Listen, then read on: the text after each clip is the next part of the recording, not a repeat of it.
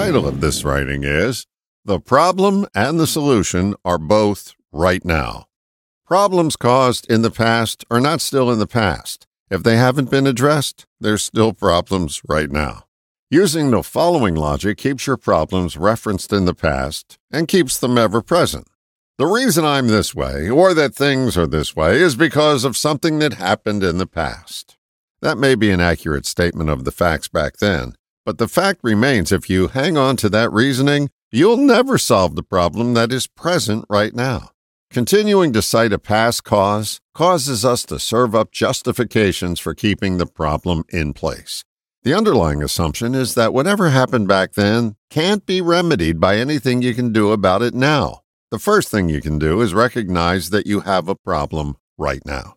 The cause is irrelevant to a solution. Stop offering up justifications for why you are the way you are, and notice that you have a problem right in front of you now. Once referenced in the present, you can begin to look for options without the weight of the past dragging you down. However you got to this point is no longer useful.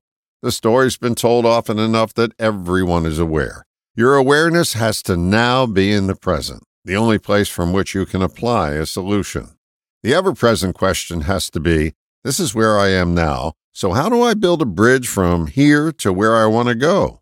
Going back will not get you the building blocks you need to move forward. If that were the case, you would have solved that problem a long time ago. If you're justifying your problem, you'll continually delay the process of getting to a solution. One of the biggest gifts of awareness you can give yourself is to recognize that you have a problem now, the solution to which has nothing to do with the past. All the best, John.